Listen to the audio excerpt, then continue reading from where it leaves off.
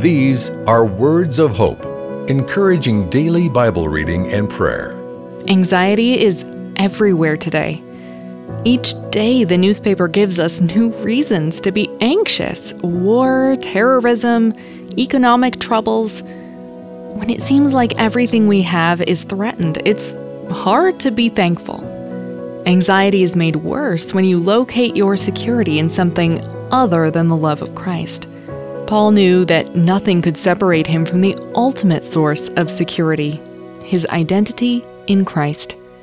Are you rooting your security in something that will not last? Your job, your money, your family, or in the source of all security?